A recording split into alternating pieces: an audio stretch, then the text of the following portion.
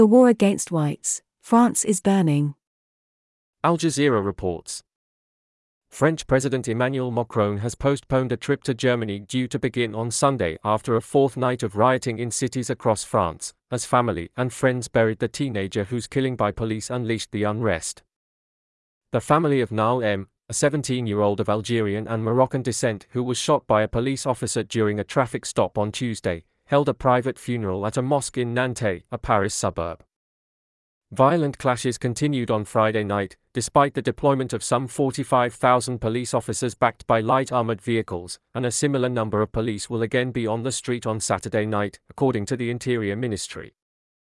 Many of these non-white foreigners were granted citizenship or asylum by the political class in France to escape the atrocities in third world shanty towns. Many of the Muslims originate from African nations and have been insufferable drains on French resources. More so than escaping brutality, most migrants sought asylum from overcrowded dirt farms without cell coverage. Al Jazeera goes on to report. Looting and rioting took place in the cities of Lyon, Marseille, and Grenoble, with bands of youths pillaging shops, setting fires, and pelting officers with projectiles. Finance Minister Bruno Le Maire said more than 700 shops, supermarkets, restaurants, and bank branches had been ransacked, looted, and sometimes even burnt to the ground since Tuesday. Rioters in Marseille, France's second-largest city, looted a gun store and stole hunting rifles but no ammunition, police said. Marseille's Mayor Benoît Payen called on the government to send extra troops to tackle pillaging and violence after 3 police officers were slightly wounded on Saturday.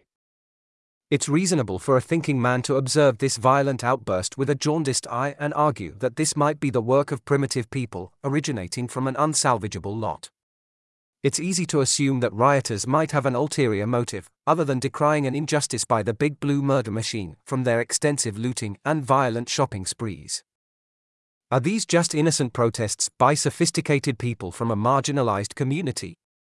Or are they something more nefarious? Perhaps they are more of the orchestrated and incendiary salvos, meant to dismantle the Western society and aid in the war against the white guy.